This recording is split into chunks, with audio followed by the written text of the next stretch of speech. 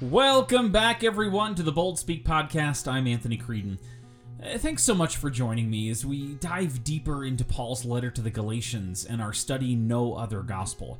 I really hope you're getting something out of this. I really hope that through our study and diving into Paul's words, you're really getting a grasp for the true nature of the gospel and its ability to free people from sin, and how that has an effect on how we live that out in the lives of others. Paul has an excellent way of explaining this, and as you've been tracking along with us, I think it's just very helpful to stop and consider the implications of such a powerful gospel message. So I'm glad you're with us as we continue now with the second half of Galatians 3, and believe me, Paul is just getting started with the good stuff. But before we get too far into that, I do want to make an announcement about a new feature we're going to be starting here on the podcast called Any Questions? This feature is an opportunity for you, the listener, to engage with me on a wide variety of topics, either from the current study that we're doing, or maybe something completely different. Maybe you'd just like to hear some thoughts about some of the things that have been on your mind, topics that you've been maybe struggling with, or questions that you have from your reading of the Bible. Now, you can ask these questions and get the questions to us either by commenting directly to us on our social media, Facebook, Twitter, and Instagram. You can comment directly on our page on Facebook or tag us in a post, however you want to kind of get in contact with us to ask that question. But you can also do it through an email. And so we've set up an email to allow you to ask the questions that we're going to engage in this feature. And so you can email us at anyquestions@theboldspeak.com. That's anyquestions@theboldspeak.com, and that any questions is one word. And this is going to kind of give us a chance to engage with you a little bit more, and I promise that I'll do my best to get to as many questions as possible, and who knows, if I get enough, maybe we'll make it a regular feature on the show. So, we're really excited about that. Again, an opportunity to kind of engage with you. So, let's kind of get back to our study now. I do want to quickly remind you that you can purchase the study guide for this study series, No Other Gospel, on our website at www.theboldspeak.com. This will give you some more info on the study, give you kind of a place to jot down your own thoughts, and it'll also give you all the questions that we go over, so you can take notes and kind of get down anything that you feel is important as we go. And as an added bonus, it does support the ministry here at Bold Speak and guarantees that we can keep doing everything that we're doing to bring you the best in Christian education to live the gospel in the lives of everyone around you. So again, very grateful for your participation, for listening, and let's go ahead and jump in. Now, if you're looking at your study guide, we are now in what's considered Lesson 4, which is the second half here, and we're on that kind of first section of questions there, which would be page 16, technically, of the study guide. All right, so you'll see a little note there that we've kind of established the law and the gospel of God, that they're kind of distinct, yet both the will of God. And we're going to continue in a lot of that discussion about what it means to have law and what it means to have the gospel, and how do the two relate there. And Paul's going to draw a very important distinction between what the law does and what the gospel does. And so let's get started here. We're going to read from the book of Galatians, chapter 3, and we're going to start with just verses 15 through 18. Now, again, if you have your Bible with you, I'm going to be reading through the English Standard Version. If you're listening along somewhere where you don't have access to a Bible, don't worry, I will read it to you. All right, so here we go. This is Galatians chapter 3, verses 15 to 18. To give a human example, brothers, even with a man-made covenant, no one annuls it or adds to it once it's been ratified. Now, the promises were made to Abraham and to his offspring. It does not say, and to offsprings, referring to many, but referring to one, and to your offspring, who is Christ. This is what I mean. The law, which came 430 years afterward, does not annul a covenant previously ratified by God, so as to make the promise void. For if the inheritance comes by the law, it no longer comes by promise, but God gave it to Abraham by a promise. So let's get to our questions. Question 1.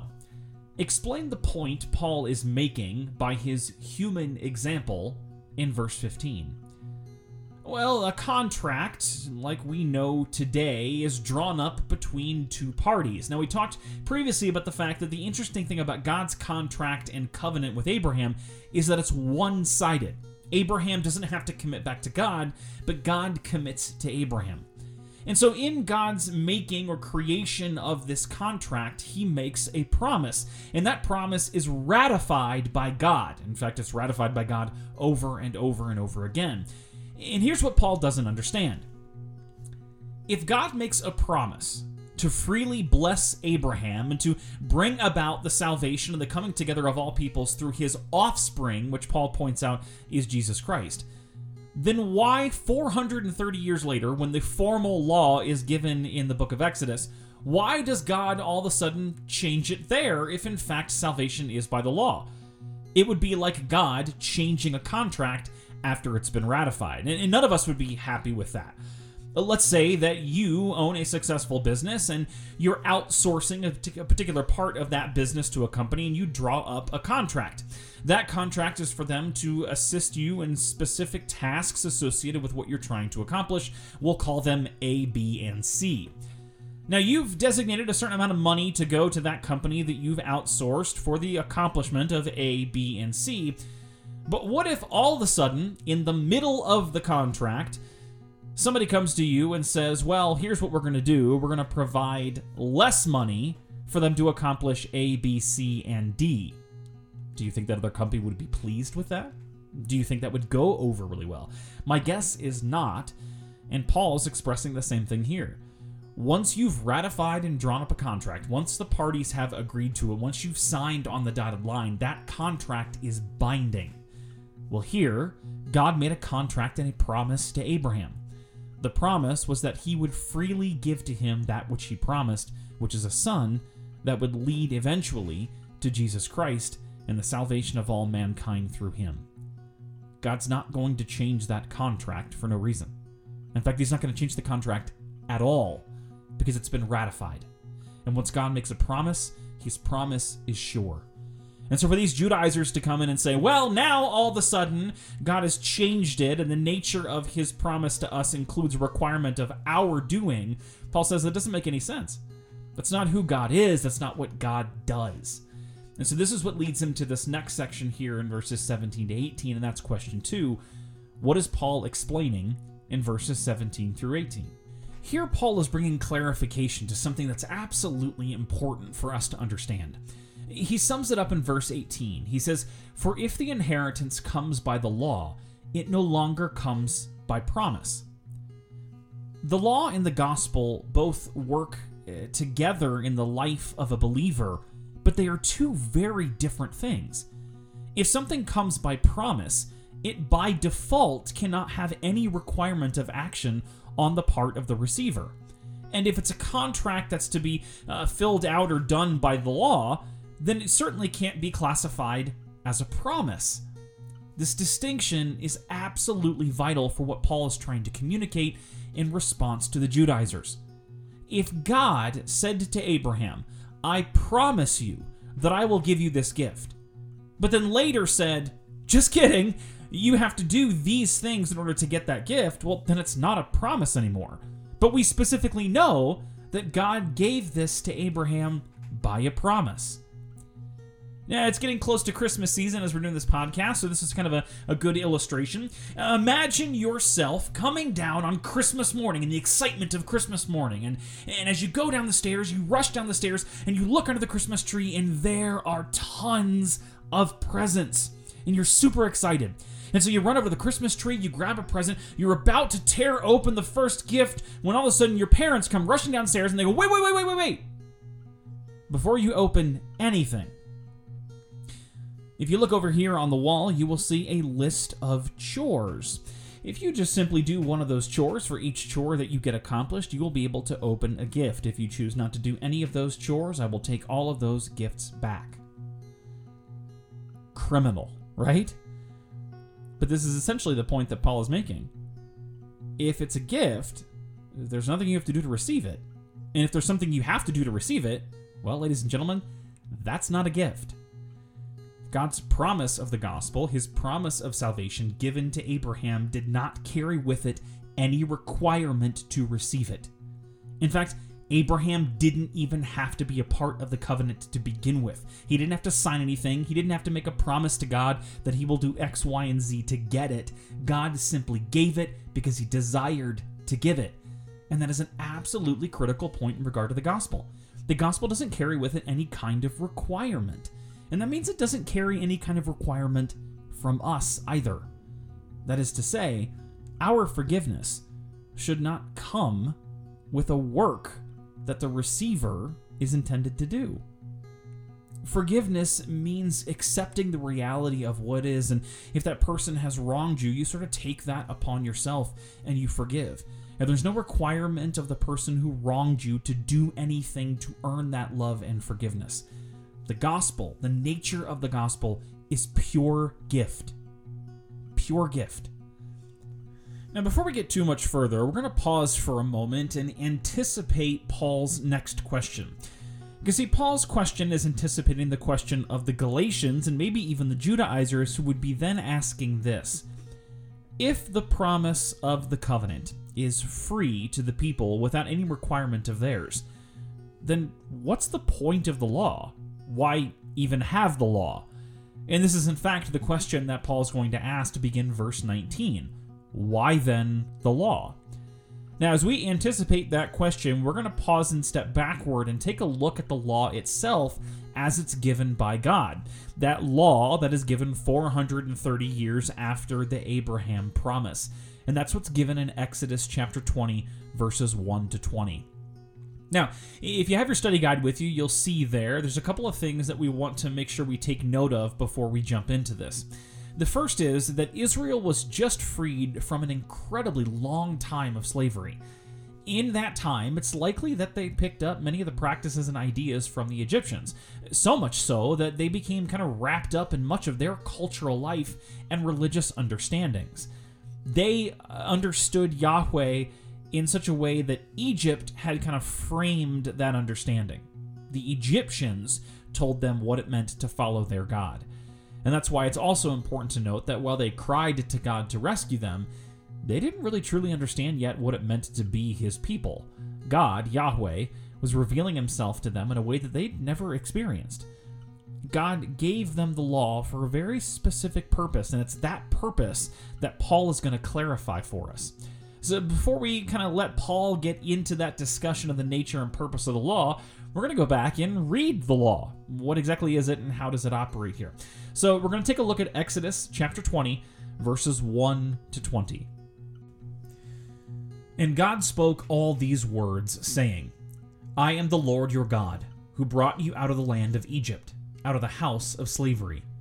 You shall have no other gods before me.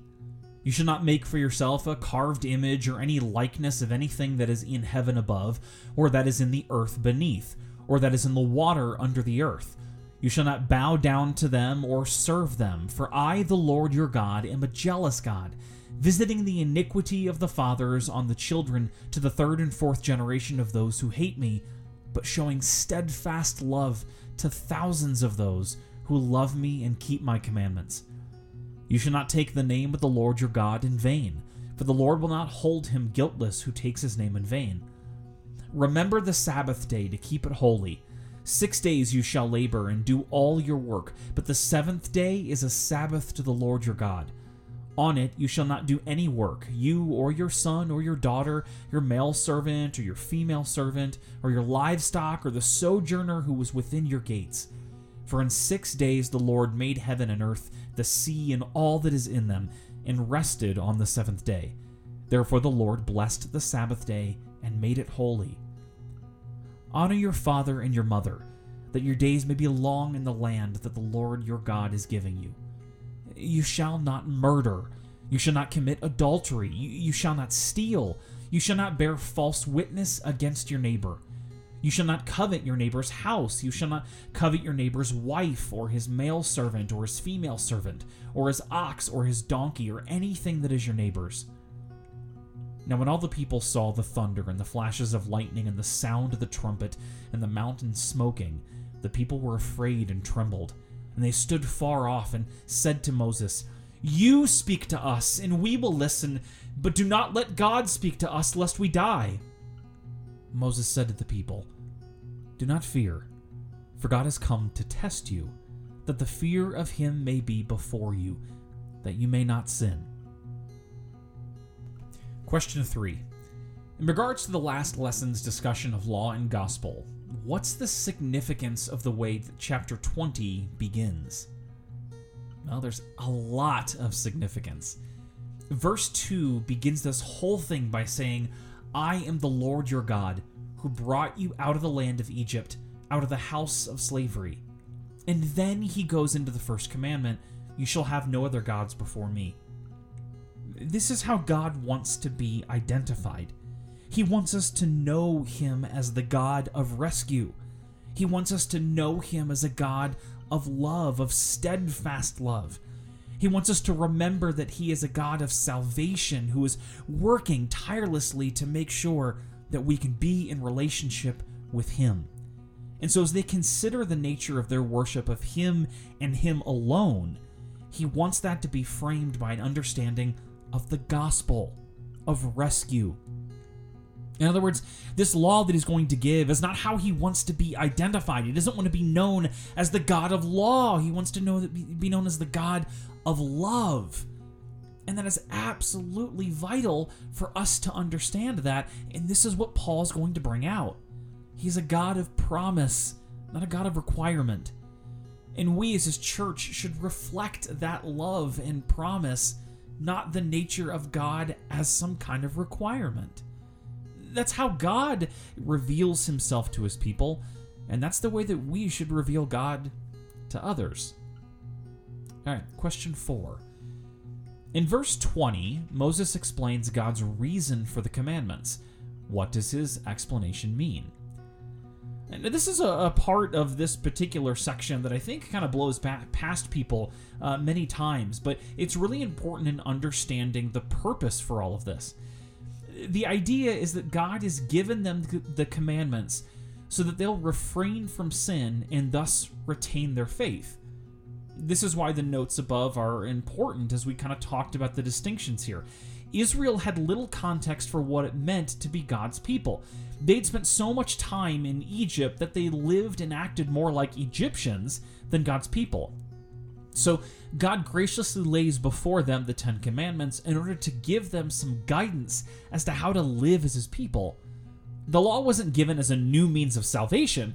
Rather, it fits perfectly into the pattern that Paul has established for the relationship of law and gospel. The law is to keep them on the right path, to not lose faith.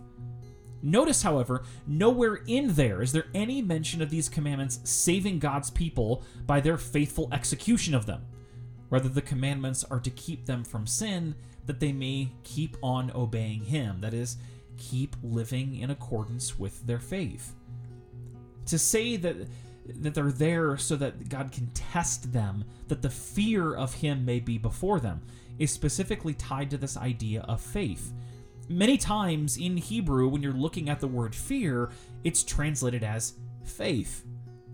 God wants to make sure that they stay within the boundaries of the way that he created the world to work so that they won't walk away from him.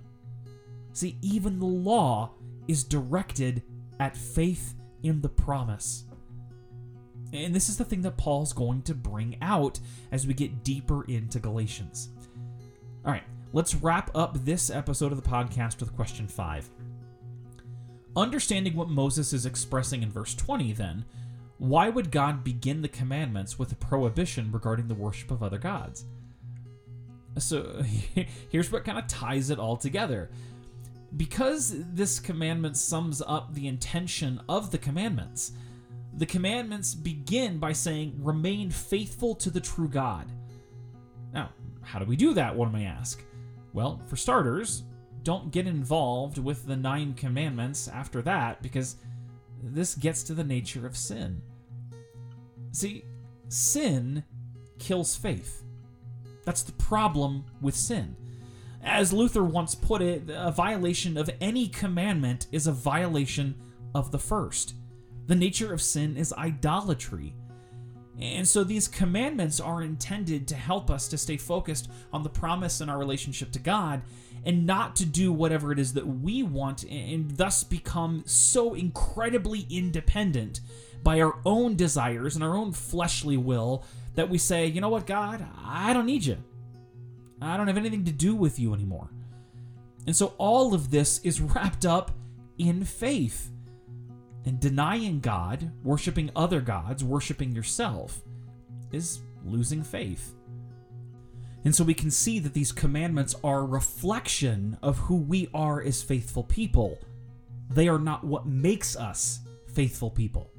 And it's a really important distinction, and one that Paul's going to build on here as we finish off Galatians chapter 3.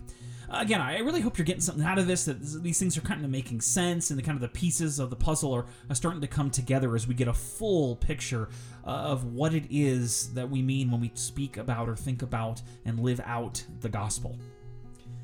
Now, for those of you who've been paying attention to what's been going on in the world, you probably have heard about the death of our 41st president, President George H.W. Bush.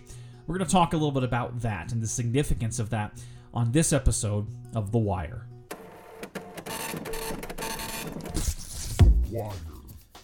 Last week, it was announced that our 41st president, George H.W. Bush, died on November 30th at the age of 94. Since then, the press has done an incredible job at pointing out the legacy of the man, and not just in presidency, but as a human being, dedicated to doing everything he could to love and serve others. And in the midst of all of those sentiments, it's just struck me that many seem to focus on his humility, specifically highlighting his letter to 42nd President Bill Clinton and the way he handled himself throughout his life without thinking too much of himself. And I think that's something that resonates with people given the current political climate. Because, see, it appears to me that there's been a distinct shift in thinking around the presidency and politics in general that flows in a different direction than the approach to the office of the late President Bush. For George Sr., it truly was public service. Today, looks a little bit more like public promotion to me. Lines are drawn, sides are chosen, and all in an effort to win. But in the end, it just seems like America loses. We lose because we get caught up in sides and in perceived victories, but forget about the real people next to us. We lose because feeling powerful and like a winner makes us forget what it means to serve. I'm reminded of several instances where the disciples are arguing over who is greater, or a moment that had to be incredibly embarrassing for James and John when their mother asks Jesus for prominence for the boys in what she believed to be a new and stronger kingdom of Israel. In all of those instances, Jesus' response was the same. You're confusing greatness with power. In truth, greater than means less than. It means not putting yourself over people or striving to be on top. It means seeing everyone as valuable and working hard to let people know they matter and are loved in spite of what you believe to be a weakness. It's a lesson that we can learn from Jesus, and one that it appears George H.W. Bush worked hard to model. I only pray politics can find that model again. That's the latest from The Wire.